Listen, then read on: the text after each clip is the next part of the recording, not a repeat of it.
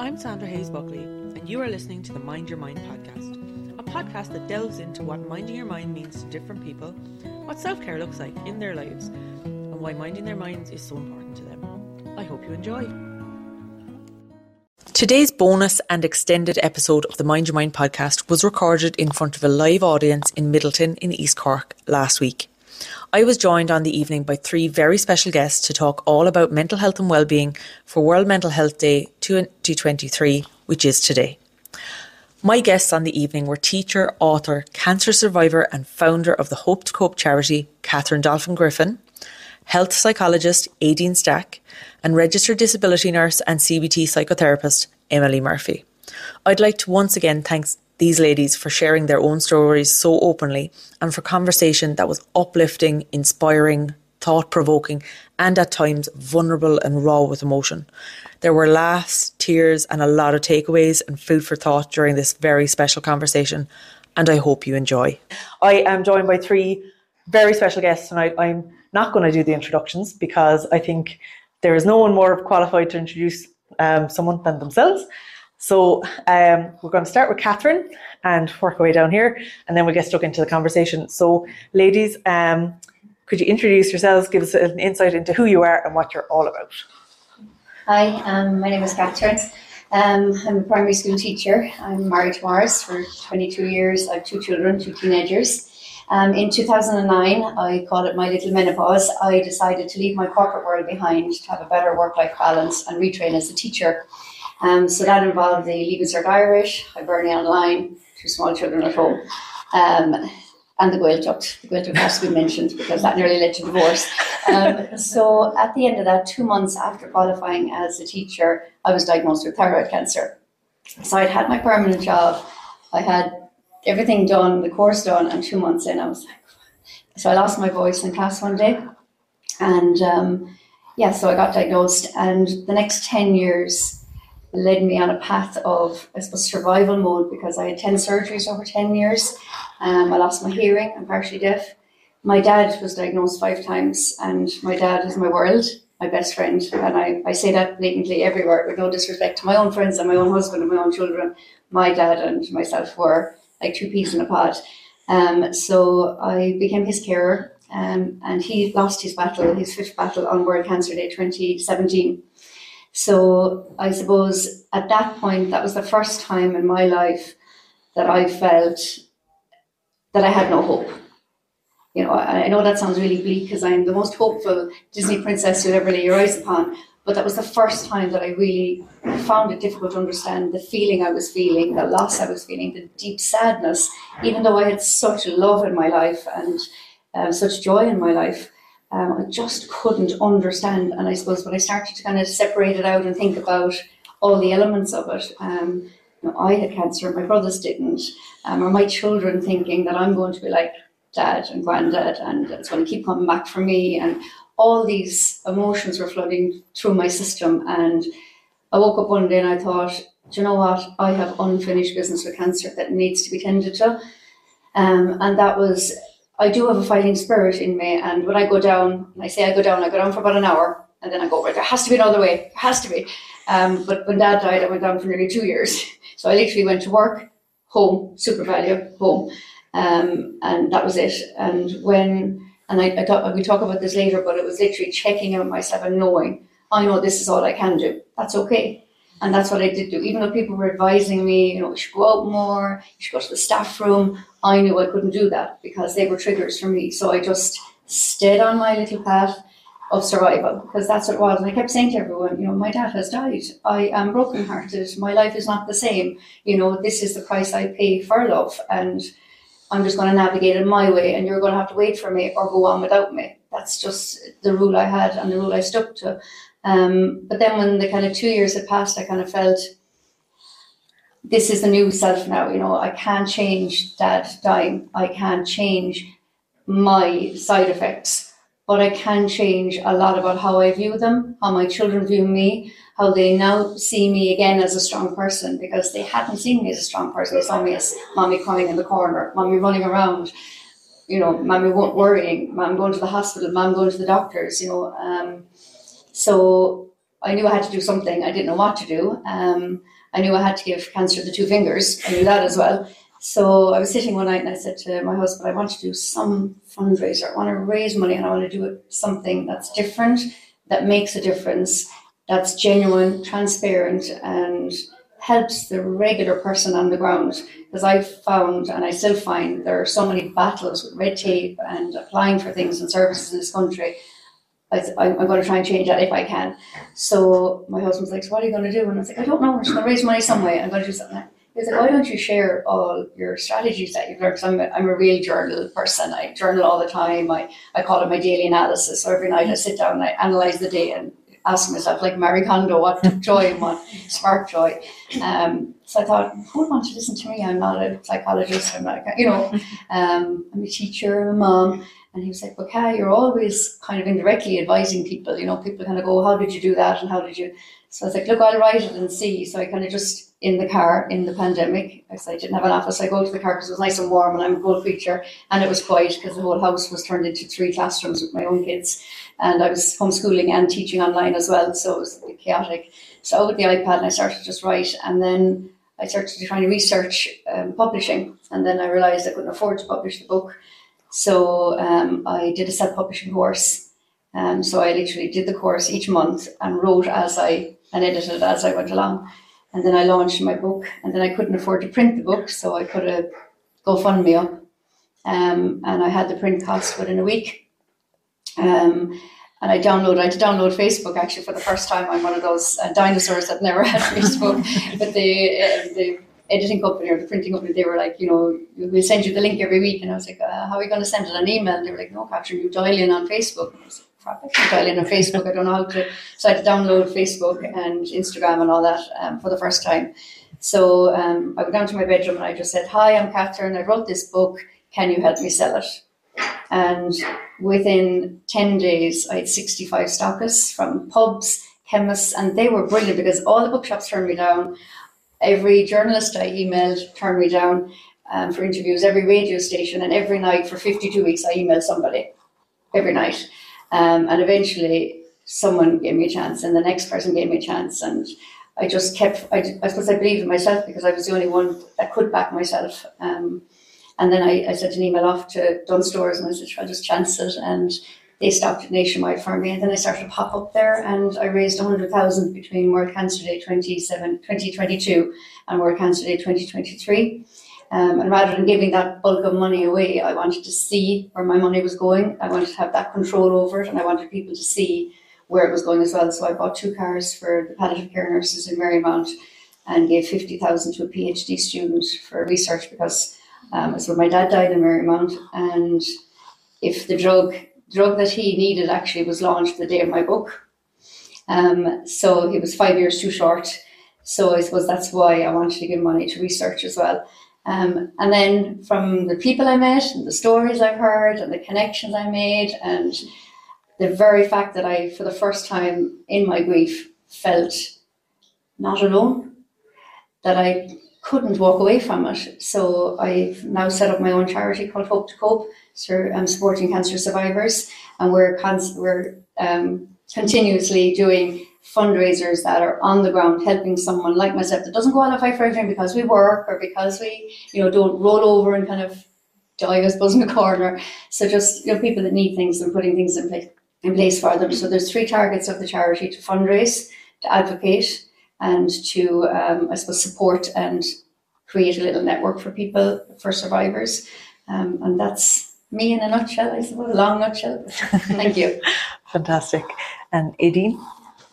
Thank you, Catherine. So, hi everyone. My name is Aideen Stack. I am a health psychologist in private practice. So I go under the name Whole Health Psychology.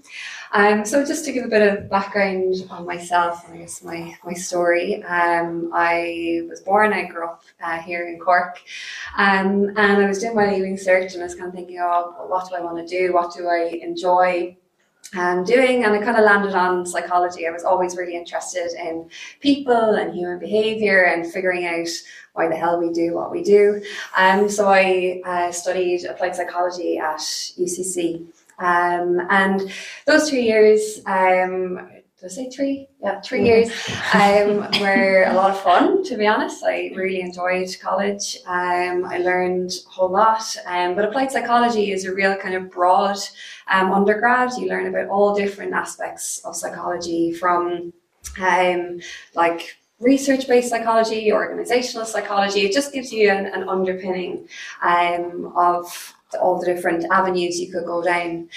So I got to my 3rd year and I was kind of thinking, oh, what avenue might I like to go down? And I did think about kind of medicine for a while and going down the medical route, because I was always really interested in health and illness and well-being. And to be really quite honest, I'd never heard of health psychology. It wasn't something that was introduced to me in my undergrad. And one of my friends was going to do a psychology degree and a master's in Leiden University in the Netherlands. And she was my best friend at the time. And I thought, God, I'd love to go over there now with her. That'd be great crack. So I looked up Leiden and I found they had a master's in health psychology. And I was reading it and I was thinking, geez, this really marries like 2 passions of mine. You have psychology and mental health, mental well-being, and then illness and physical health, and how the 2 are so deeply interconnected and interlinked with each other. So I thought, yeah, that sounds like a bit of me. I'm going to apply, and off we went the following September. And so I went to Leiden University in the Netherlands. I lived over there for a year. Again, really enjoyed it. I kind of spread my wings. I'd lived in home up until that point. And I guess in my over there, I learned a whole lot. That was a really intensive degree, much different to my degree in UCC. It's much more practical based. I learned about the actual practice of being a psychologist, and then that big component of how our physical health and physical health conditions impact our mental health. I did a study, a research thesis on medically unexplained symptoms, which is a big umbrella term for things like irritable bowel syndrome, IBS, chronic fatigue, chronic pain, all of these diagnosis or disorders that don't show up on tests, right? And it was really interesting because now, I guess, in my practice, I meet people every day really who have kind of a physical health component to their mental health struggles. And not everybody has a term for it. Not everybody has an IBS or CFS or chronic pain, but it is very rare that I meet someone who's struggling with their mental health. And 9 times out of 10, people come with a mental health reason that doesn't have a physical health component to it. And so that year in Leiden really ignited this passion for health psychology in me. As part of that, I was to do an internship. And I did look in the Netherlands, but I thought, no, it would probably be better for me to come back to Ireland to kind of get into the psychology world at home. And so I did an internship in the CUH with the clinical psychologist who was working in the health psychology space there, because in Ireland we don't have a health psychologist role within the health system. It's something that is very small, growing, but even especially back then, I'm not that old, it wasn't that long ago, but health psychology really wasn't a thing. So I did my internship with that clinic psych. She was working with people who were recently discharged, so outpatients, with quite severe, I would say, both mental and physical health presentations. So people who were really physically unwell and had quite significant mental health components to that as well. So again, it was baptism by fire. I learned a whole lot. But during that time as well, I really started to feel my own mental health start to wobble a little bit. I was really struggling with anxiety. I remember being awake late at night, worrying about, ironically, my own health, right? So my anxiety kind of manifested itself in a health component. So ironic, right? And I see that now, but at the time, my worries were, I've got all these types of different illnesses and diseases, and I would be that person who'd have a pain in their toe, go to Dr. Google and be, yep, all right, I'm gone, I'm dead, I don't even have 24 hours to live, right? And I know it sounds a little silly and a little funny when you talk about it, but that was really real for me. I really struggled with it. And I look back now and I think, what helped? And I think the psychologist that I was working with at the time actually acknowledged it to me that this is what it sounds like. It sounds like health anxiety. And it just, that kind of validation was a huge thing for me to recognize, okay, it's health anxiety. And I began to look at my mind in a different way. And I remember at that time I came across acceptance and commitment therapy, which is a therapeutic intervention. We have CBT, we have ACT, we have CFT, DBT, all these different ones. But acceptance and commitment therapy really sung to me, because it was about looking at your mind in a different way and kind of seeing the mind as a part of the self and seeing anxiety as a part of the self, but it's not the full self. So I kind of created this anxiety character in my mind, and I said that was what was telling me that there was something wrong with me, and it really started to kind of sit with me. So, over time, I guess my anxiety dialed down. So I finished my internship. Then I worked with the HSC as an assistant clinical psychologist, because I thought, okay, I think I'm going to go down the clinical route. And to be honest, that was because there wasn't a lot of other options there for me as a psychology graduate. I knew I wanted to be a practicing psychologist. So I thought it was going to be clinical psychology, because here in Ireland that does tend to be the route. And we do have counselling psychology as well, but I guess the circles I was working in, clinical psych was the one that was very much there in front of me. And so the process to get into clinical psychology in Ireland is really difficult. There are very few places and hundreds of people applying for this. So there's 6 universities, as far as I know, that do the clin psych courses, and they each have like between 5 and 8 places. And it was a lot of stress, a lot of competition. I'd applied, I didn't get in. I was disappointed, but I was also saying, this is my first time applying. People apply 5, 6, 7 times before getting in. So I thought, look, okay, I'm coming to the end of my assistant psychology role in the HSC. Why don't I go travel for a little while and just take a break, see the world. I always had that passion for traveling. So I went with my friend. We went to Thailand for a little while, and then we went to New Zealand. And I remember getting to New Zealand and being like, oh, this is far from home, but it looks like great fun. And we did the big tourist thing. We were backpacking around the place, lived in different hostels, did all sorts of jobs you could imagine, nothing illegal, but cleaning hostels, restaurants, cafes, cleaning toilets in a hotel, painting houses. I did upholstery, anything you can imagine, right? Which was really fun and really great. And I met some incredible people, including my husband, who is a New Zealander, and he's now back here with me. But it got to that point where I thought, right, I've had my fun now. I need to get back to my passion.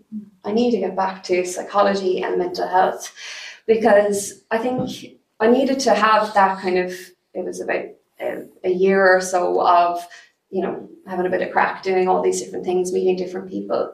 But in my core, I knew what I wanted to do was mental health. So we were living in a small town in New Zealand at that time. So not a lot of kind of mental health things around, but luckily there was a new organisation that just had started there, working with young people in the local high schools or secondary schools. So based on my master's degree, I was hired as a youth mental health therapist.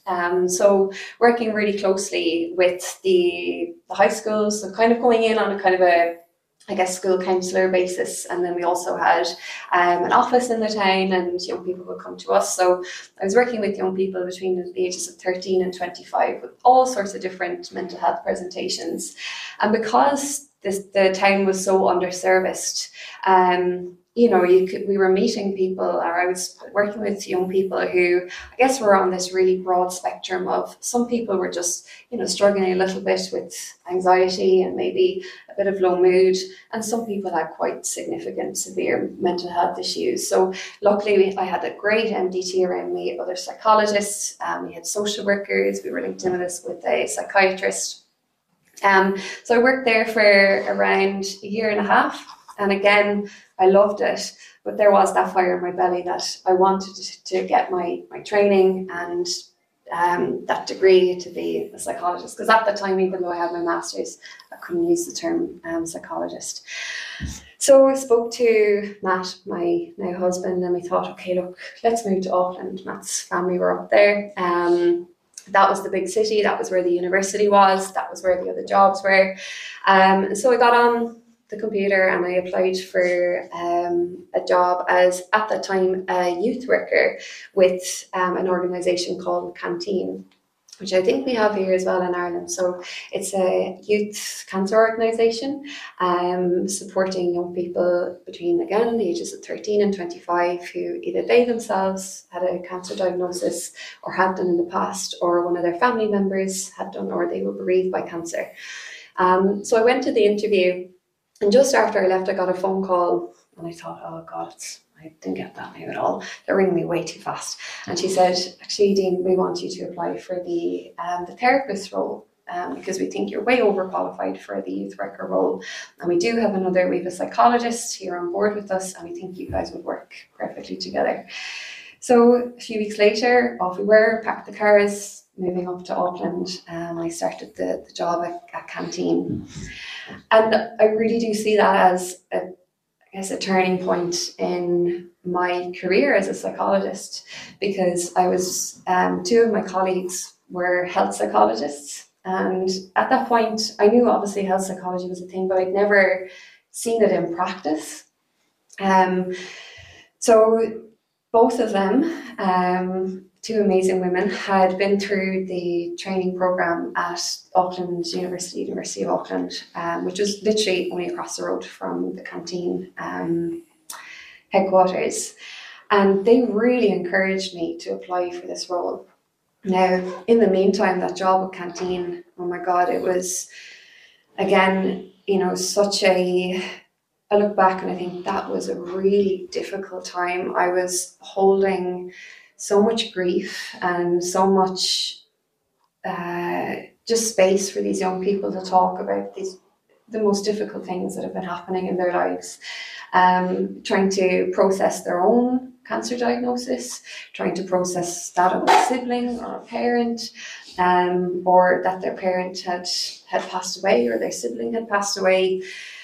And I learned so much from my colleagues. And again, I did further training in that acceptance and commitment therapy, which I spoke about before, in-person and online training. And ACT fits so beautifully with people who are living with health conditions, because it looks at, okay, I'm living with this thing. I don't like it. I don't want it. I certainly don't want it. And of course, a health condition. But how can I live a meaningful life alongside this? What can I do, even if it's something so small, that's going to help my mental health and my well-being? And of course, it's talking about the worries and, living with the fear. Is this going to come back? What's going to happen to me down the line? So that time was, and I'm almost getting emotional thinking about it, because there was so much grief, but there was so much joy as well in it. It's one of the most, I think, will be one of the most special jobs I'd ever had, connecting so deeply with families who are at that place in their life. So I'm so grateful for that role. Sorry, I feel like I'm really talking up. But then I went on to do my health psychology training, which was a 2-year course at the University of Auckland, mainly internship based, but also research and project based. And I did a 1-year internship in my second year in a primary care facility in Auckland, which over there, luckily their mental health service has this amazing primary care service where a person presents to the GP with mild to moderate mental health issues, and they get funneled to a psychologist, right? Which would be incredibly brilliant if we could have that here in Ireland. And that was the service I was working with in New Zealand. Again, because I was a health psychologist, I was mainly getting referred people living with chronic health conditions. So things like type 1 or type 2 diabetes, Parkinson's disease, inflammatory bowel disease, again, your medically unexplained symptoms, IBS, chronic fatigue, chronic pain. So I learned so much about how to work with people who were presenting with mental health issues alongside their physical health conditions, and how the two of them are feeding into each other, feeding back off each other, and what we can do to help both of them.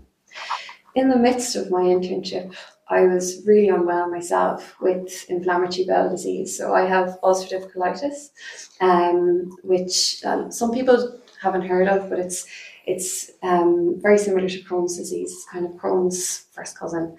And I was in and out of hospital myself 5 or 6 times that year of my internship. And I remember saying to my gastroenterologist at the time in New Zealand, could stress have anything to do with this? And she looked at me and she said, no, there's not a lot of research to suggest that stress has anything to do with inflammatory bowel disease. And I thought, right, I feel like that's wrong, because I'm looking back at my time in hospital and the 2 weeks before that, either there was something happening, or I was planning a wedding at the time as well, or, there was a test or an exam or something. And I thought, I'm going to look further into this myself based on my own knowledge and my own training. And so that's where my further specialist passion came for the gut-brain connection, and how our gut health affects our mental health, and how our mental health and our stress response impacts on our gut and our inflammatory system.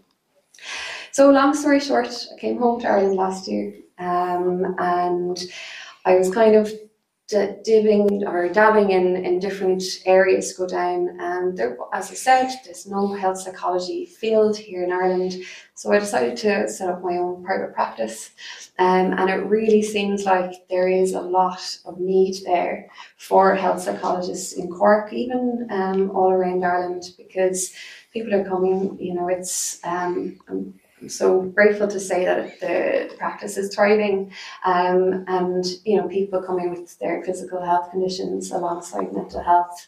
So I feel so grateful to do something that I'm so passionate about every day, and something that is close to my heart as well, because my own personal experiences. Fantastic. And last but not least, Emily. Hi everyone. My name is Emily Murphy. So I'm a nurse and a psychotherapist, and I am not going to lie, I had no idea what I was going to do when I was 16 or 17, putting things into Leaving Cert, hoping for the best. And when I did, I put in for nursing, and I put in for PE teaching actually as well, and I was going to be a PE teacher, very ambitious. It didn't work out anyway, and I got intellectual disability nursing, and I went into college when I was 17, I was a little baby, and when I was 17, then I was working in college, that was fine, and someone approached me to be a care assistant inside in Co Foundation here in Cork, and I was like, yeah, that's great, sounds like a good idea. So went along with that as well. It's kind of one of those things where I think, whatever path you're on, you just kind of get steered in some direction wherever you are, and that's kind of what happened at the time. And then before I knew it, I was 17 in a caring role, not knowing I was looking after myself, mind you, but looking after other people at the time. And I was working with adults, everyone who was older than me, and it was disability based at the time, so that's what my background is in the disability sector. And I studied for 4.5 years of nursing, which was all kinds of fun and chaos and crazy and hard and everything that you can imagine, but it was lovely. And I learned loads about disability, I learned loads about nursing, and I was working in it at the time, so I felt like I had this upper hand, I felt like I knew what I was doing. Went out into the big wide world when I was 21 as a staff nurse. Again, not having a clue what I was doing really at the face of it. Worked in COPE still, and I was still working with adults. This time I was in a what was called at the time a behaviour unit. Probably not a really acceptable term right now, but it was a behaviour unit at the time, which consisted of adults with autism, ADHD, intellectual disabilities, but then they were paired with mental health conditions. And that's where I first got my taste for mental health and being like, God, there's something going on here that, I don't think this is about the disability now anymore. This is definitely deeper. And I started to understand how we could, talk to people who were nonverbal and understand what they were going through and understand through these nonverbal cues that there's more going on than meets the eye and that everyone is really individual. And I was like, God, I love this. And then I worked there for a long time, but I got to that stage, which is a running theme throughout my career, where I got to a stage where I was like, I feel like I've done it a lot here now and I'm bored. And, I was like, I need another challenge. So flipped it on its head and I was like, do you know what? I'm working with adults with behavioural difficulties. I'll go work with children in a respite. It sounds brilliant. So went and did that. Worked with kids with complex needs, medical needs and intellectual disabilities, autism, ADHD as well. In a respite, it was such a rewarding job. It was amazing. The kids were fantastic. It was a beautiful place to work. It was chaos, but it was amazing. And I really got a passion then for, this is actually, I was working with people in a behaviour unit who had these kind of long-term mental health conditions. And I was starting to see, I'm working with kids here who are school age, primary school age to 18, and I'm seeing it already. This is a similar theme to what I've seen as an adult. I'm like, there's something that we can get ahead of here, I think. So I started looking down how I could do that as a nurse and whatever, because when you're on the floor, you don't have time to pee, not a mind to do these extra things. So, it's kind of one of those situations where I was like, I'll have a look and I'll see. And I got into looking at cognitive behaviour therapy and I was like, that looks really interesting. I quite like how that looks and it would fit with my clinical nurse specialist role that I wanted to get into and all these shiny things. And went to do that, and then obviously the world turned around and COVID happened, and nursing was not what I thought it was when COVID happened. So 2020 hit all of us, and obviously everyone in the room like a ton of bricks, but it definitely hit me like a ton of bricks. And I remember I got a phone call. I was working, mind you, in a respite with kids with intellectual disabilities, and I got a phone call being like, you're going into a COVID ward there next week, and they're short of nurses. I was like, that's fantastic. I don't know about that. So I had 2 days to prepare and was going in as the lead as well. So I was, whatever age I was, I'm not that old. I was 24, maybe 25. And I was the person in charge of that place as well. So they were like, you will be managing the team and you'll be managing the patients. And I was like, it's fantastic. Yeah, that's not panic stations at all. It's not breakdown material. So that was a really trying time. I remember the first day specifically I went in, there was 9 patients, all women, all amazing people. And they were, God love them, like they were looking at all of us in our alien suits in the PPE being like, you're not our usual staff. Okay. And basically looking, being like, my world is also turned upside down. Their families weren't coming in anymore. They had no idea who we were. They couldn't see our faces because we couldn't let them out. And I was trying to put it under the thing, being like, hi, I'm Emily. I'm writing it on my thing, but it doesn't make any difference. The personal touch was gone. And everything I knew about nursing as an intellectual disability nurse was gone. It was incredibly stressful. And that first day, there was no one in there to help because nobody was allowed in because obviously they all had COVID. So the management, they're very protected. So they were outside like a mile away being like, hi, if you need anything, we're there. But on the inside, you're on your own. And I had 2 staff to manage and the 3 of us were in charge of the 9 people who were dropping like flies, to be honest. So it was very stressful. And I was trying to learn all their names while trying to learn how to manage COVID, which I didn't know, which again, in March 2020, I think we all thought we were going to die just by breathing. So, it was kind of that internal battle of ourselves and then who you're managing as well.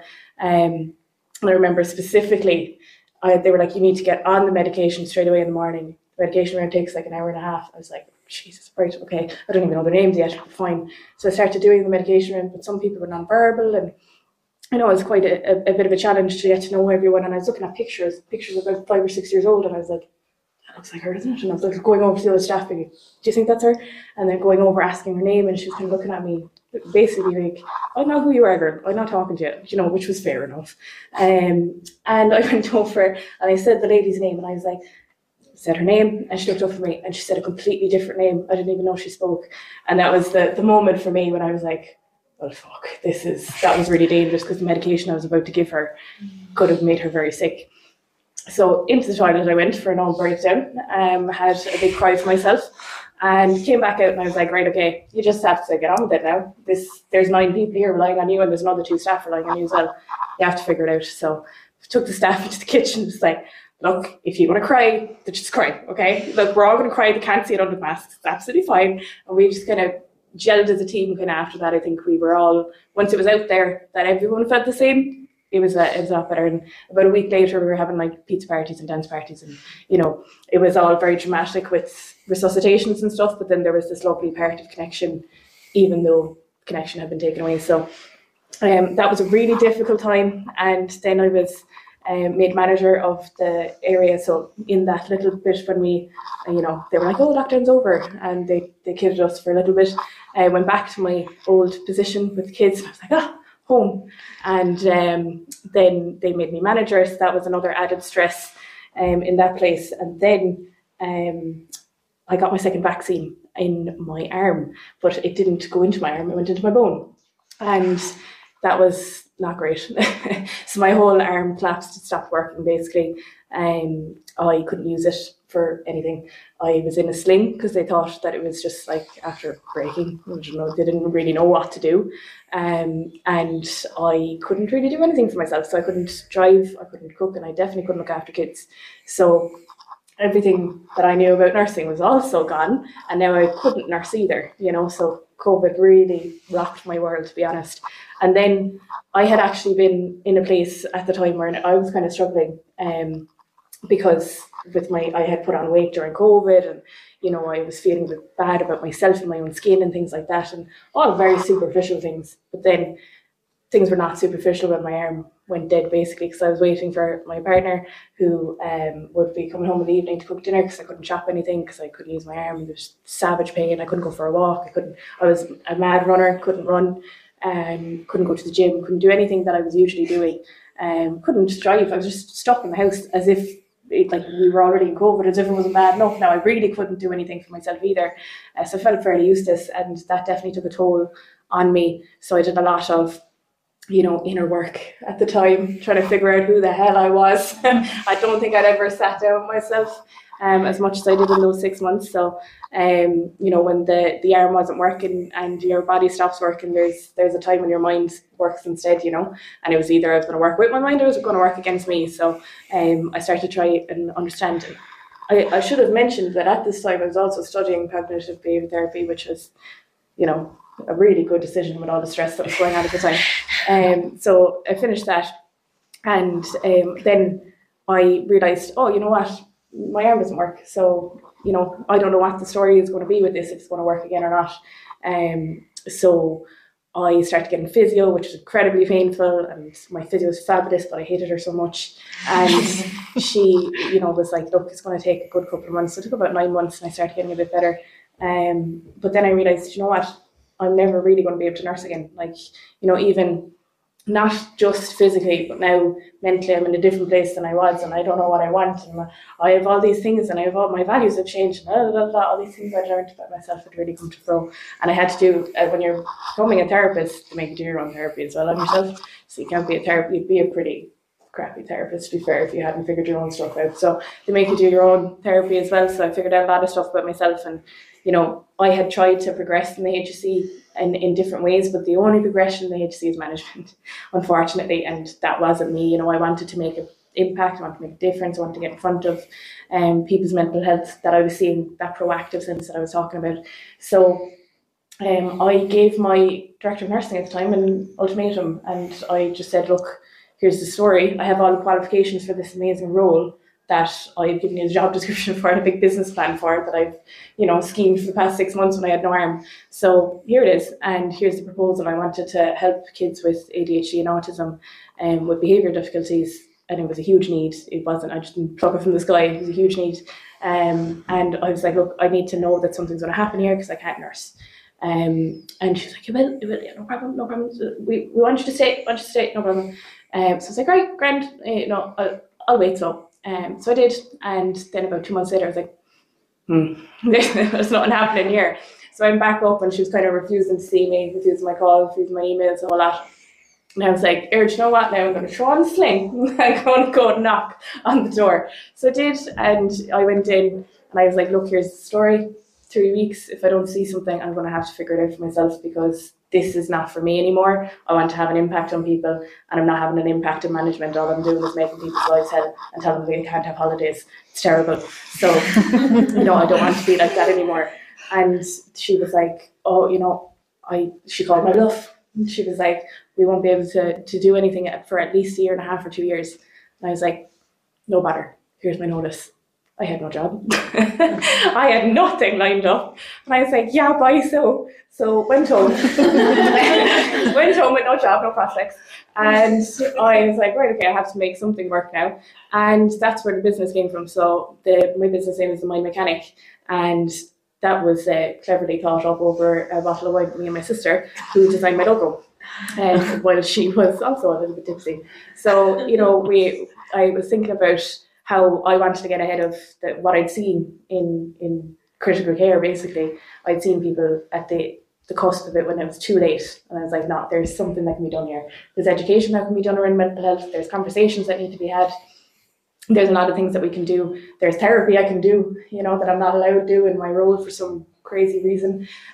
So I was like, you know what, I'm going to incorporate all this into a business. And that's where I am now, a year into that. So I do therapy, I do workshops, I do education around mental health. My current focus is on teenagers and parents of teenagers, but I've worked with all kinds of people since the business has started, and I can confidently say I've touched more lives in the past year than I did in my 10 years of nursing. So, there's a lot to be said for trying to have that impact as well. So that's me. Fantastic. I think you all gave a real insight into yourselves there, but also why it's important to you to look after mental well-being. And I suppose you're all in different ways, but you're all helping other people to look after their mental well-being as well. And I suppose you have touched on why it's important, but I suppose, do you find it very rewarding, the work that you do? I suppose, I know you're doing research at the moment, Emily. I'm talking to now. Sorry, I should have specified. You're doing research at the moment about the teenagers and more so to do with the parents of teenagers. And can you talk to us a little bit about that research that you're doing? I know that you are finding it quite rewarding, and it is, I suppose, coming back to your why it's important as well. So it actually didn't start out as research for parents of teenagers. It started out for research for teenagers, because I was like, I can get ahead of it by going to the teenagers. It's fantastic. So I was like, I'll go talk to a load of teenagers and see what I could help them with their mental health with. They did not want to talk to me. So I went and I talked to teenagers who were like, you're a therapist, like, Marto, for me, I don't want to talk to you. And it was a lot of that kind of reception, because that's what I was planning on doing, was making like an app or something that they could, log into and learn things and get ahead of it for themselves, learn how to self-care, all that kind of stuff would be fantastic. They did not want it, and they really did not want to talk to me. So when I was talking to them, obviously, a lot of it was being set up through the parents, and the parents like, I can't believe they're talking like that. Oh my God, I'm so embarrassed, and all this kind of stuff in my back. And then that started very natural conversations with the parents. And I was like, the problem isn't actually with the teenagers, it's with the parents. And I was like, these parents are struggling big time.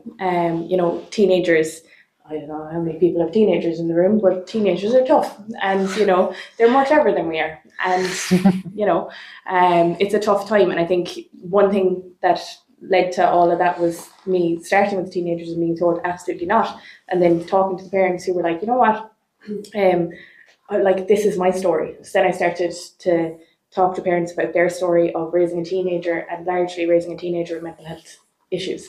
It was all kinds of interesting and amazing. and devastating as well to hear the stories from people.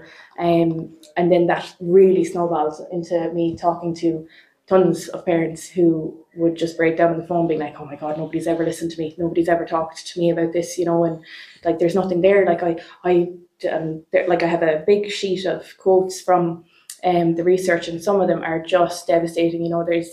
There's one that always stays with me, and there's two actually, and one is, I often stand outside the room to make sure they're breathing at night time, and the other one was kind of, I wish you would never bring anything to our teenagers again because they're too aware and I don't know how to talk to them, and I would sacrifice my health in order to do anything for them, but now I'm on the floor. I've nothing left. I've nothing left to give.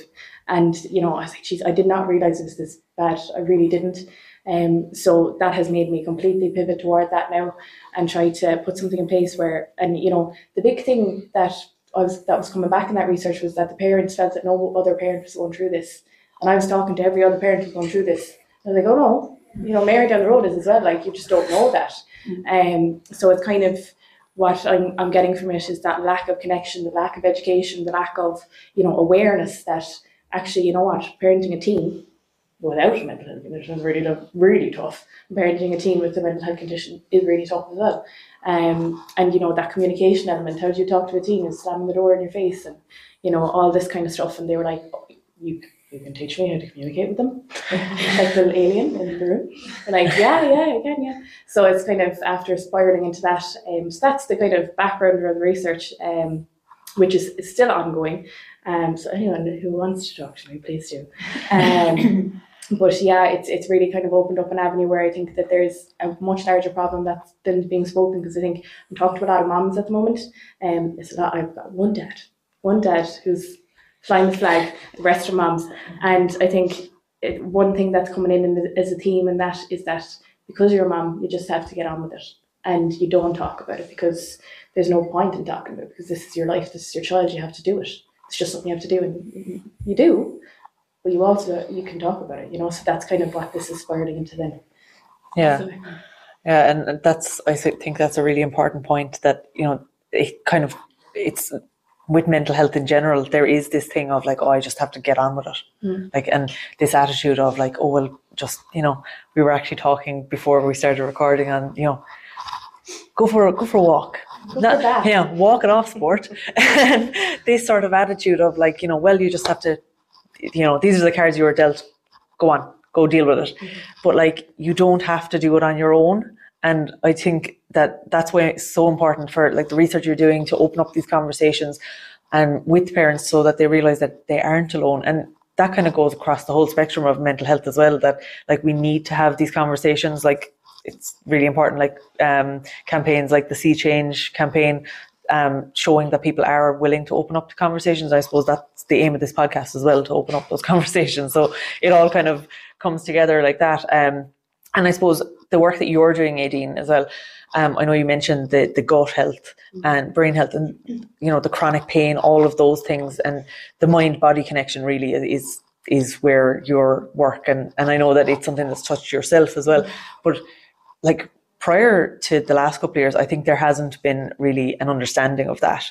And, I suppose as someone who has a chronic pain thing going on at the moment, I have hip dysplasia. I'm waiting on hip surgery where they're going to break my pelvic bone and put my hip back together in the new year. And like, I can't do anything. I can't play with my kids at the moment. I have two kids, they're 5 and 3. And they don't understand why Mammy's hip is still sore. For them, it's been sore forever. And I'm always just sitting down. I can't run around with them. I actually sat down on the floor last Saturday. It was the first time I had got down on the floor with them in a long time. And I spent all day Sunday in agony, absolute agony, couldn't move.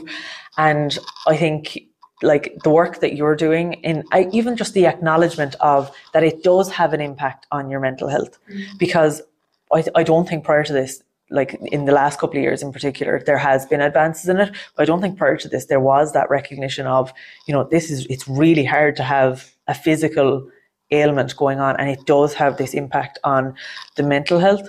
And do you find that there is still, I suppose, a way to go with the recognition of that? Totally and utterly, yeah. And now where I'm at, I guess knowing what I know through my research, through my training, through my practice, I think, how does everybody not put this two and two together? Because, the way I'm trained, we call it the biopsychosocial model of health. Okay, so you have your biology, which is your physical health, your health conditions, but also things like your sex, your hormones, your genetics, maybe different conditions you're born with, so a big biology factor. You have the social factor of your health. So we're humans, we don't live in isolation. We're pack animals, essentially. So we live in a social group. So friends, family, wider community, the environment that you're living in, and how that can affect your health overall. Because if your family is going through something, if your friends are going through something, you're feeling that too, because we're biologically programmed to pick up on our social groups' health and well-being as well. So you have the bio, the social, and then of course the psychological component, which is your perhaps history of trauma, your learned coping skills, your level of resilience, things like your personality. And so when I look at that, I'm like, isn't it obvious that our physical health is going to contribute to our mental health, and our mental health is going to contribute to our physical health? But I've only learned that over the last few years, because I've done that training, I've done that those degrees. I really think we need to start teaching this to our little kids, because we don't exist in isolation. We're not just a body. And we're not just a mind either.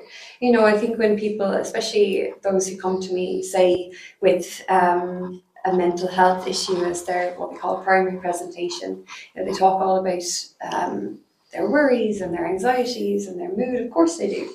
And then I say, I'm going to ask some questions now about your physical health. And I can see some people kind of rolling their eyes sometimes. And I ask them about, tell me about what you're eating. What would be a typical day in your nutrition? I try not to use the word diet, because it doesn't have the best connotations. And so people are like, oh, I don't eat breakfast, and I might have I don't really like fruit and veg, and I'm eating kind of takeaway a few days a week. And as I'm trained, it's totally non-judgmental and validating their experiences. And then I ask them about their physical activity. Again, I try not to use the word exercise, because activity can be anything.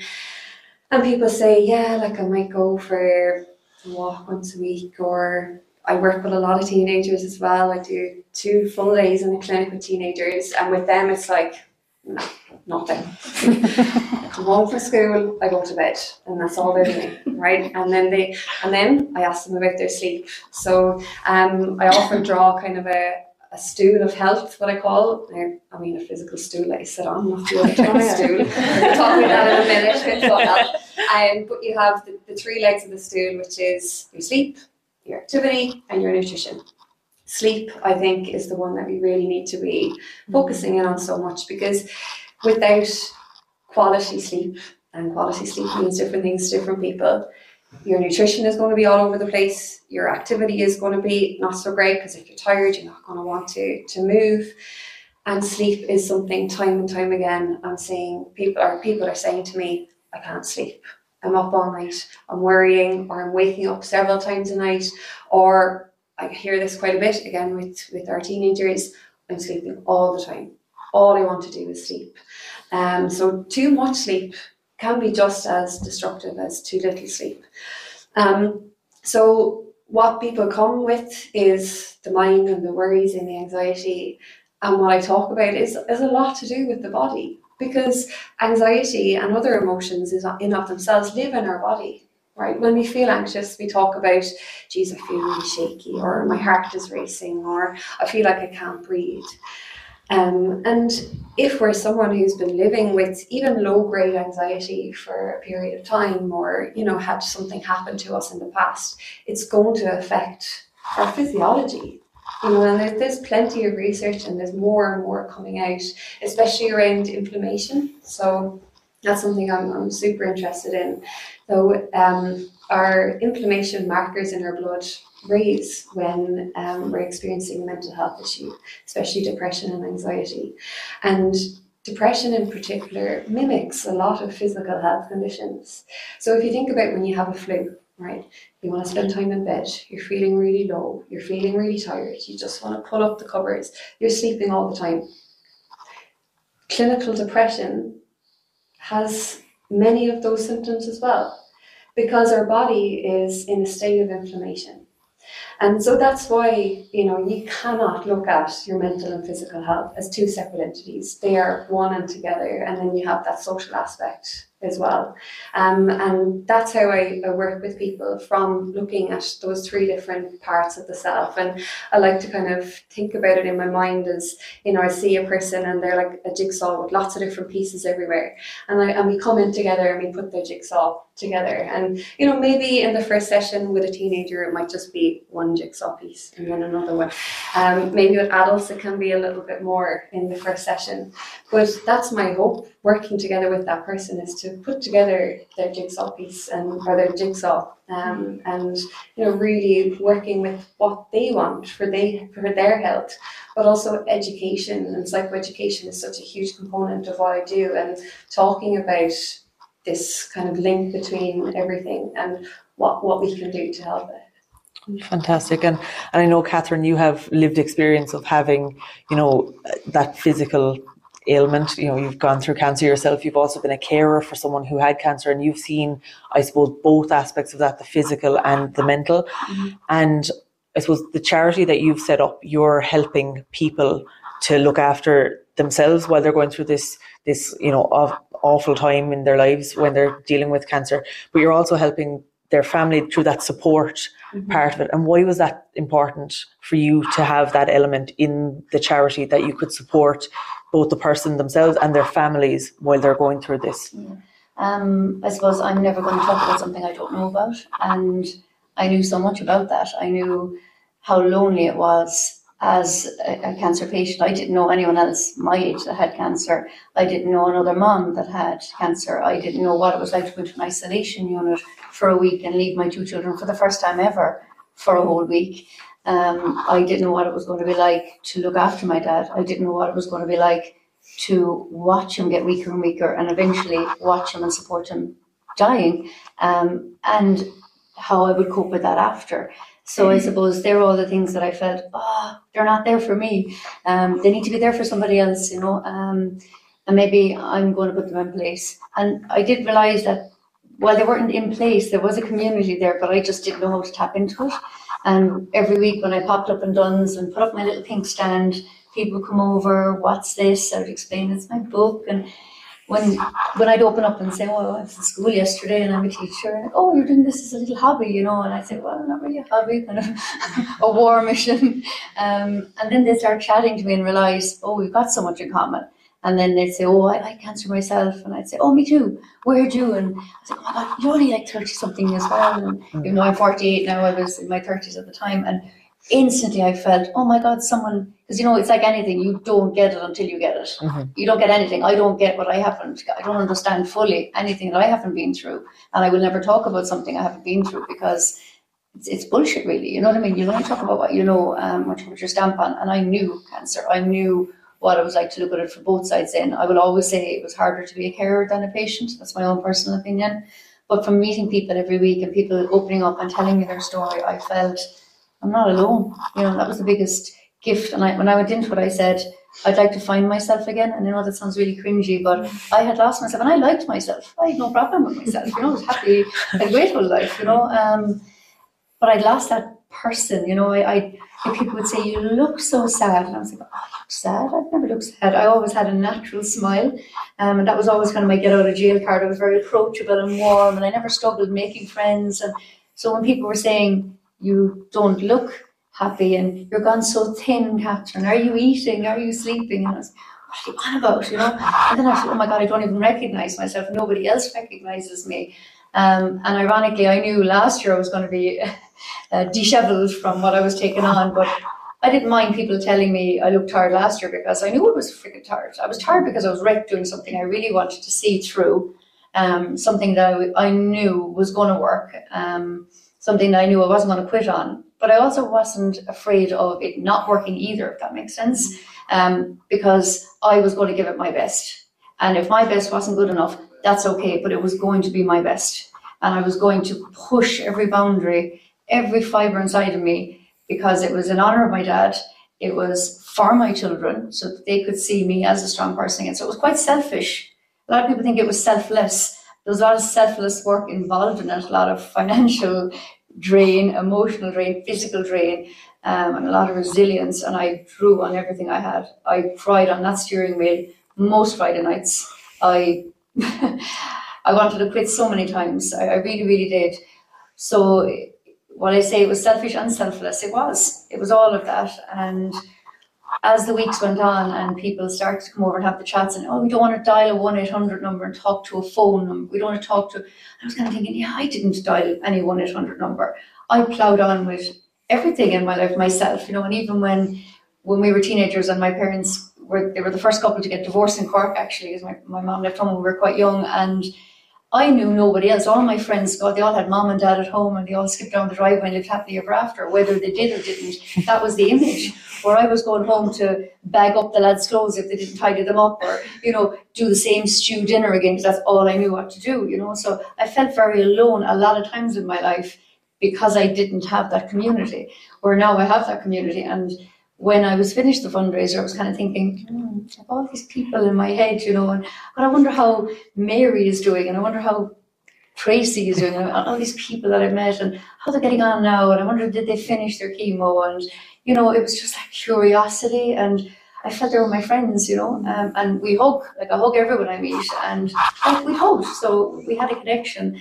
And then people were messaging me saying, I read your book, and I found this in it or whatever, and I'd say, okay, and I'd say, actually, hang on, I met someone in Duns in Donamead that had a similar story too, and then I was connecting those people up, and then someone else would message and say something else, and I was doing all this, and I was kind of thinking, I need to keep doing the turn up on Duns every Saturday, but in a different way, that I physically couldn't give week 53. I think by week 42, I was kind of only on adrenaline at that point anyway.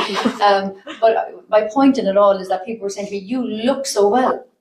You look so happy. And I'm like, I was not sick. I've not had a diagnosis of any I am tapping wood here, in any shape or form since I started this, despite being busier. And my core has always been, I love being busy. If I'm not challenged, everyone wants to run away from me. So I need to be busy. I like to be busy, creating. I don't like to be chaotic. I don't like to be around chaotic people. I'm quite peaceful and calm. And I like order, and that's the way I operate. And I know all those things. So doing the charity now, I'm in control of that. And I know what I want to give back, and I know the people I want to give to. And I can read and I can see and say, well, your story is genuine. What are you struggling with? Now I'm doing advocacy work. I'm putting in petitions to the Oireachtas and saying, I don't like this lifelong illness scheme. Don't call it that if it's not a lifelong illness scheme for all lifelong illnesses. My 3 lifelong illnesses are not on it. I've spent $17,000 on medication since I was diagnosed.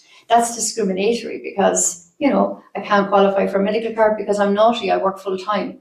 They told me, that, when I met Micheál Martin at the Cork show, I was shaking his hand and I was like, why are you incentivizing unemployment? And he was like, just smile at the camera. And I was like, but why?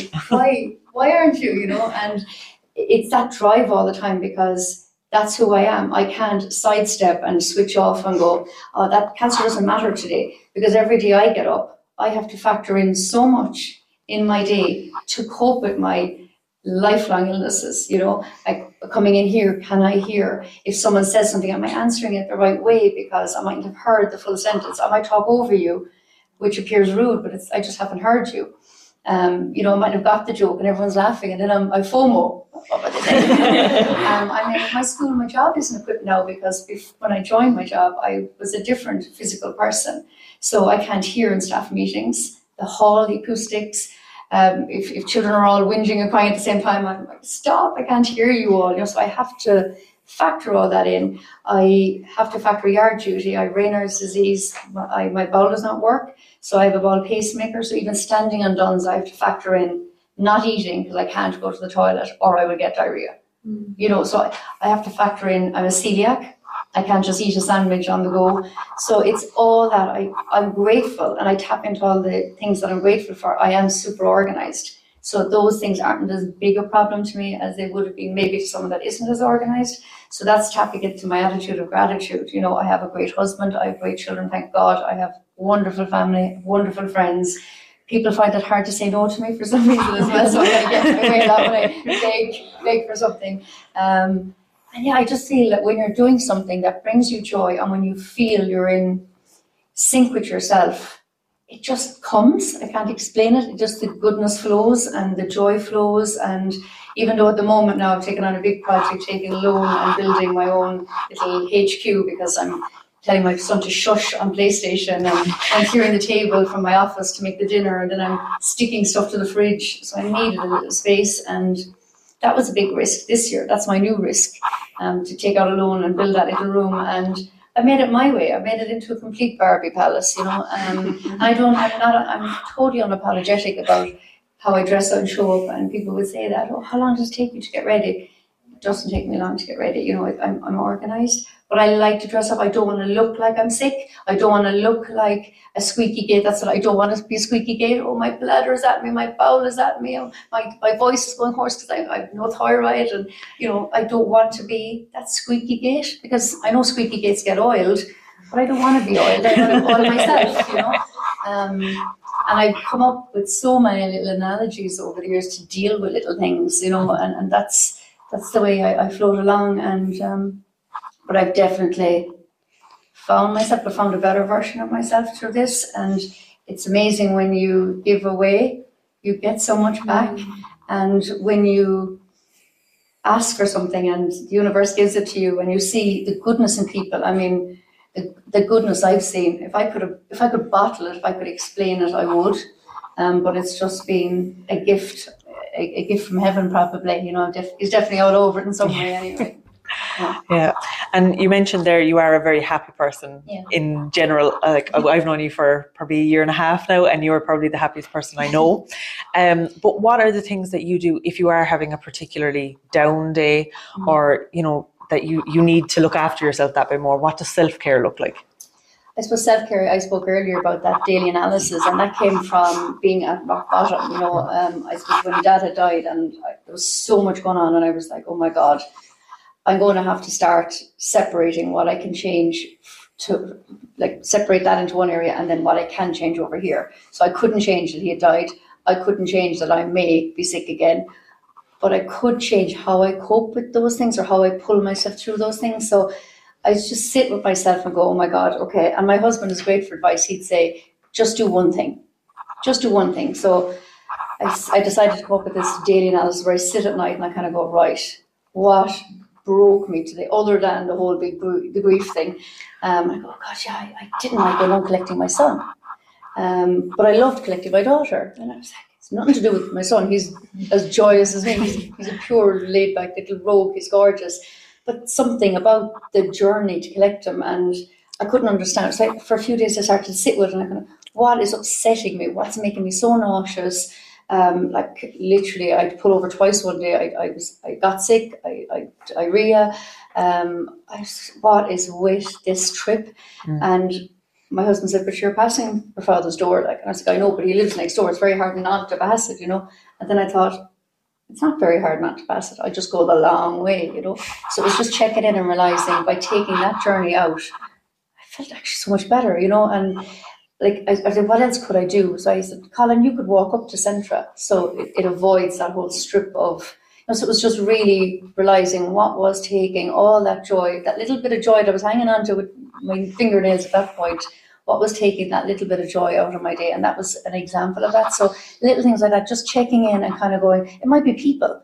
And I did start a rating system, I start rating, you're a 1, you're a 9, you pissed me off, you're a 3, you didn't show up, you're back to a 2 now, oh, but you're here today, you're a 6 now again. And when I had this rating system, because I'm desperate, I could be kicked up the bum 10 times and not learn, and my father had a rule, get a kick up the bum first, Kat, fine. But if you bend over for the second one, shame on you, But funnily enough, I was a slow learner with that. So when I started to grade people, it helped me cope with. So if Sandra rang me, and Sandra would say, for argument's sake, you're a 7, and you were like, Catherine, I'm embarrassed, I'd drop everything for you. But if you were a 2 because you had done something and you didn't show up for me, whatever you did, annoying me, I go, well, I'd still be kind, and I'd say, look, I'd love to, Sandra, but I genuinely can't. No, I probably can't, but because you're a 2, I'm not putting myself under extreme pressure. I'm putting up that boundary of, and then if you were a 10, obviously you'd understand if I couldn't as well, so it's just helping me. Because some people come up the drive and I go, you only hear yourself or feel yourself going, Christ, or you see a number on the phone and I'm like, oh, and so I was like, right, they're actually 3s, or there are 2s. Some people went to 0. Like I can't even look at your name coming up on the phone, and when I kind of realized, it was only temporary stuff, but when I started to click in on that, and I still do that, I kind of go, look, it's just Mr. Number 2 or Little Miss 2, you're fine. Don't sweat it, just get over it. Sing Mary Had a Little Lamb in Her Head, or whatever little strategy while they're talking, and you get to the next point. And that's just the way it kind of went with me. But those simple things, but also just like I love cleaning and organising. So for me, I'll just pull out a cupboard. I know that sounds really boring. It's not a trip to the pub or anything. It's get into that cupboard, head in, arse out, sorted. I love doing the simple things with the kids, watching telly. It's never the big showy stuff, and I'd love to say it is, but it's not.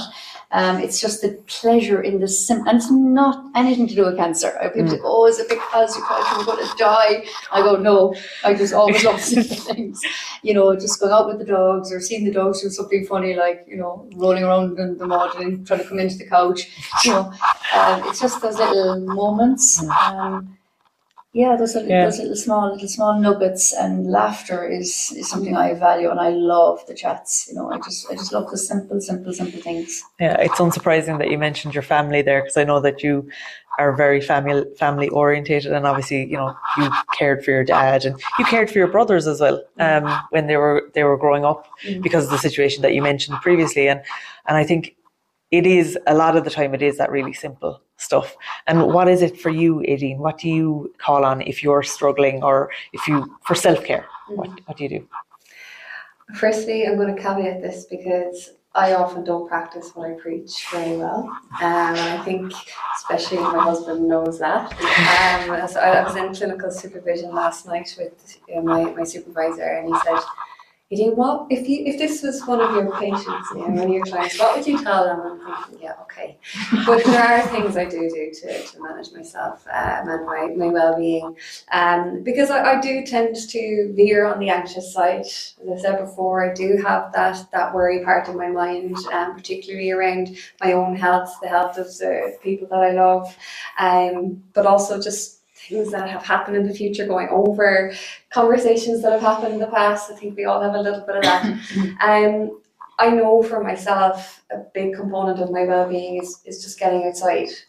Whether that's standing out just on the driveway or going for a big walk. I'm very lucky I live near the sea, so going down to the beach, sitting on the beach, getting into the sea is something that I try to do at least once a week. It's something that I've taken up over the last year, and that is now a huge part of my well-being. I guess my self-care practices. There's just something about getting into the freezing cold Irish Sea, and it takes your breath away in the worst way possible and in the best way possible. And I've met such a beautiful community as well. Every Friday we meet and we do a swim and a sauna and we watch the sunrise, and it's just really special. It feels like it's just you and these 3 or 4 other people in this little sauna, and we're just chatting about the weekend or the week that's just been, and then all going when we get into the together. So that's a huge component of it. But yeah, just taking a deep breath of fresh air. Because over the last week I've had a bit of a back injury, just pulled a muscle in my back, and I'm going gaga because I can't go for my walk, I can't go to the gym. I've been able to do some yoga, which is another really big part of my life, but really my mind is spinning this last week because I can't go for my walk, or I can't go to the beach because I'm walking like a bit of a wonky donkey. So yeah, last night I finished supervision late, about 8 o'clock, and I just opened the door and I went out and I just stood on the gravel outside and I just took some deep, slow breaths. It was cold, but it really helped to kind of calm my system. I guess going back to my work and all that I do with talking about the nervous system and nervous system dysregulation, I try to think to myself, okay, am I feeling dysregulated? What are my dysregulation signs? And I know I get jittery, I get a bit shaky, I get a really bad headache when I'm feeling stressed, kind of a band headache, and the mind races. So what do I need to do to regulate myself? The breath of fresh air, yoga is another big thing. Just lying down on the ground, to be honest, quite often. I had a really packed full day of adolescent clients today, and in between one of the sessions, I lay on the ground of the therapy room because I just needed to just for a few minutes. So that's something. Reading is another big thing that I do every day, and not reading anything about psychology. I would go looper if I read too much, or and just I shouldn't use a term like that.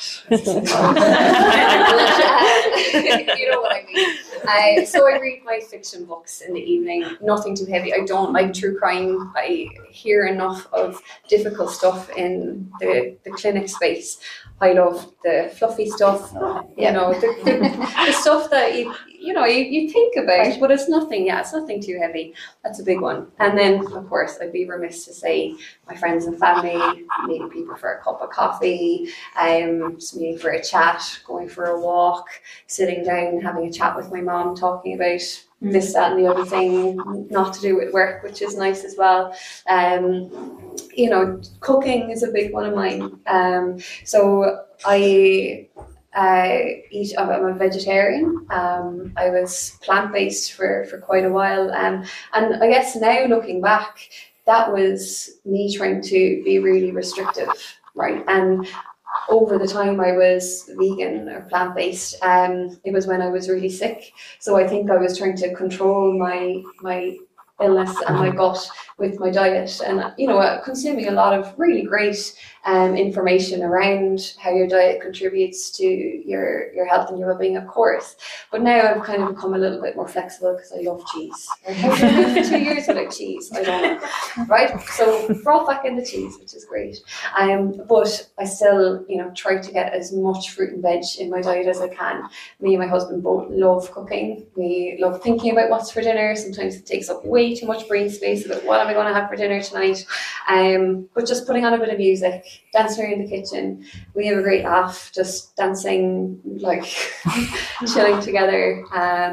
And recently over the summer we got 2 kittens, which just kind of sitting down with them, they're silly, they're gorgeous, and that's something that I've really enjoyed doing the last few months. Is say I finish work or I just go down and I lie with them and I just watch them, and that's a bit of kind of mindfulness as well. So it's being really present in the moment, and they'd be biting you and they're jumping at you and they're clawing at your head and irritating you a lot as well. But that's being very present, and that's something that I really try to build into every day, is being present in the moment, because I do tend to worry about the past, worry about the future. So refocusing myself in the present moment is something I try really hard to do, which when life gets busy, when work gets busy, not easy. But doing things like, it might sound strange, but lying on the ground of my therapy room, standing outside in the evening, getting some of that fresh air,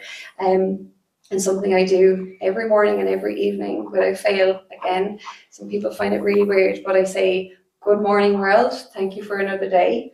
and I say, good night world, thank you for another day. And I say it to the sky, to the outside, and that's part of gratitude and gratefulness. And when I am feeling overwhelmed, I go through something that I was grateful for that day. It could be something really small, like someone smiled at me in the supermarket, or it can be something really big, like someone helped me out, or someone reached out that I hadn't talked to in a while. So gratitude is something that I really try to bring into my everyday as well. Definitely, I think gratitude is something that has come up on so many of the podcasts that I've done as well. And when you are in the habit of gratitude journaling, you're looking for things as well. Like, you're much more aware of it during the day. And I suppose, Emily, then coming to you, what are the things that you do? So I will also caveat to begin with. I do practice a lot of these things, but I would say that it's quite an individual thing.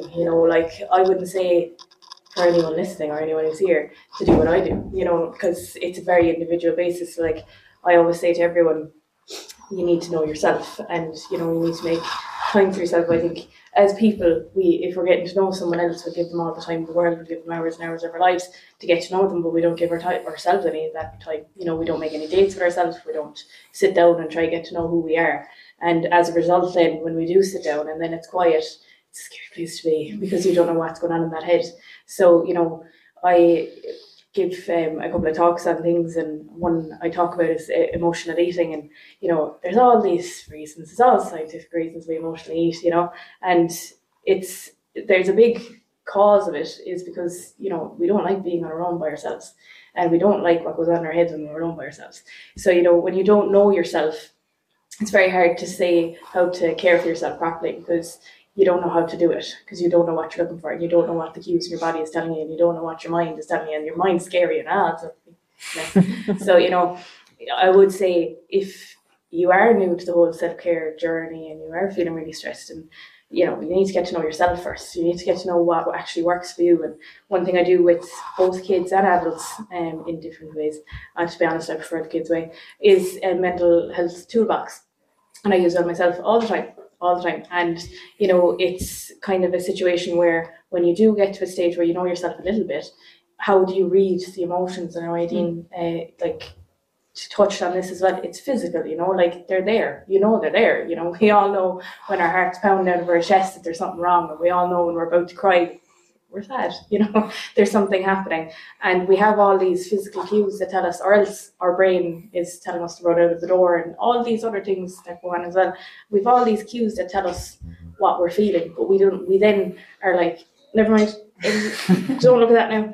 And, for some reason, there's this kind of thing out there that a negative emotion shouldn't be felt. And hence we'd all be a whole pack of sociopaths if we didn't have them. So, we need to have the negative emotions, and negative emotions are often indicators. And it's like what Catherine is saying, when you rate everyone, that's actually very true. If someone is draining your energy, then that's a part of it. You know what I mean? And that's an indication to you. That's an indicator on a car. Hang on here, this negative emotion is telling me something.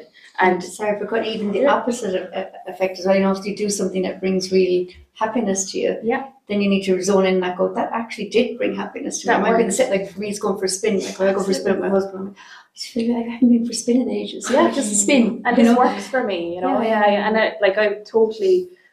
That's the part of getting to know yourself, and you can do that at any age, which is why I'm trying to talk to teens at the moment who want to talk to me. But that's what it's all about, is getting to know yourself when you can, and making that time for yourself, and then make your toolbox. So I know myself, the most common negative emotions for me, specifically how vulnerable I'm being, are kind of anger, anxiousness. That's not the word as a therapist, of anxiousness. Anxiety, that's the one. And they'd be kind of my top two. So they're ones I need a tool for. So if I don't have a tool for them, my God, my life is hard. And we all worry, we all have things going on, we all have these negative emotions that we feel. But if you don't understand what that looks like in your body, if you don't understand what that feels like, then you're not going to know how to deal with it. And you can. And I don't mean to be blunt about it, but you can do all the nice things in the world. You can go away, you can light the candle, you can do the gratitude, you can do the journaling, you can tell yourself you're fantastic. It's not going to work unless it's the right tool for you. Because I know that from just seeing many, many people in therapy, journaling works for some people, it doesn't work for other people. Gratitude works for some people, it doesn't work for others. And a funny thing that I came across a couple of years ago as well is, people are like, oh, I'm feeling anxiety. Do you know what I'm going to do? I'm going to go for a run. I'm like, fucking hell. Excuse my French. But like your heart's already pounding. You're going out. Your heart's pounding more. And like, unless that's something that definitely has worked for you in the past, what you're actually doing is making your heart worse. Yeah. So when you get back, then you're exhausted and your heart's about to burst out of your chest as well. So there's it's what does actually work for you. So if I was to give anyone any advice, it wouldn't be do what I do, because it's so very problematic at times. But it's more kind of get to know yourself. Sit down, make a date with yourself. Treat yourself like you would someone else. Treat yourself like you would to meet someone else. Make an intentional time to get to know yourself a little bit more if you don't feel you know yourself. If your mind is a scary place to be in the evening, you need to kind of question why that is and get to know what the meaning behind that is, and then put a 2 with each of those negative emotions you feel. Mine are anger, anxiety, I feel the most. I'm an angry person. And then you figure out which one you are, and you just pair your negative emotion. I'm putting it very simply. Pair your negative emotion with a tool that works. And I think if you do those 2 things, it'll work in some way, shape or form for you, I think. Fantastic. And I suppose just before we start the Q&A, I'm going to ask each of you for, I suppose, if you had one piece, because this is for World Mental Health Day as well, it's a special broadcast going out on the 10th, which is next Tuesday. What is the one piece of advice that you would give to someone who is struggling? Talk to yourself like you would your best friend. Fantastic. Aideen? There's lots of things that I just popping in my head right now. I think connecting is really important. Reaching out for support, whether that be to someone close to you, or to a professional. But I know that can be really hard for some people. So I kind of want to leave people with something that they can practically use. I talk about the 3 N's a good bit in therapy. So notice, name, and now. So notice is to notice, like we were saying, about when the heart is racing, when your mind is racing, noticing your cues for that difficult, uncomfortable emotions. Name it, whatever name you want to give it. This is anxiety. This is my mind racing. This is the bully in my brain. This is anger. And then now is that grounding piece. So when your mind is racing, or when you're feeling really overcome with those big emotions, the body isn't in the present, it's in the past, or it's in the future. And what happens is we think that we're unsafe when that occurs. So we want to bring ourselves back into the now to let our bodies know that I'm good, I'm safe. So doing a grounding practice like deep breathing, just gently pressing your feet into the ground, noticing what sounds you can hear, can be really helpful for people. But that noticing and the naming is really important, because without that, if you just go straight into the grounding, you're leaving out a big component of yourself and your well-being. Fantastic. That's actually a practice that I did through therapy myself, and my inner critic is a jack in the box. That's the name I gave it. Yeah. So there we go. And Catherine? I suppose it's just to know that you have the answers within yourself, because you know yourself best, and you're telling yourself all the time, but you're kind of shutting yourself up as well. So it's just keying into and listening to yourself, and kind of you get that ick, or you might get that happiness, or you're talking to yourself all the time, but probably 90% of the time you're saying, "Oh, shut up," So I think anyone like that, you do have it within you. It's just checking in and listening to yourself, and stop shutting yourself up, and stand firm and use your voice and say, in the nicest possible way, I'm not able to do that today. I might be able to do it tomorrow, or I do this version of it. I mightn't go out for the whole night. I might go out for an hour. I might not drink. I will drive. So that you're just saying what's comfortable for you. You're not shutting down completely, and you're I suppose you're keeping control, because a lot of times when you're feeling low, you don't have that control, and it's that fear. But I think a lot of it is to communicate, and to communicate with someone that you trust. Like sometimes I just go, Mar, this is happening today, I just don't know what, and we just talk about it together, and just you're offloading it. And it's so true, a problem shared is a problem halved. But I think communication is just say something, It doesn't have to be, you'll find when you start opening the Pandora's box that it's but just by opening just one sentence and saying, I don't like whatever, or I can't do this. I think that's very important, just to communicate and just speak out what you're actually saying inside. Just say it out. Fantastic. Thank you so much for sharing, ladies. We will leave it at that for tonight. Thank you so much to everyone for coming. I hope that our conversation resonated with you, and I hope you took something away from it. And thank you so much to my guests, to Catherine, Aideen and Emily, for joining me tonight and giving up your time.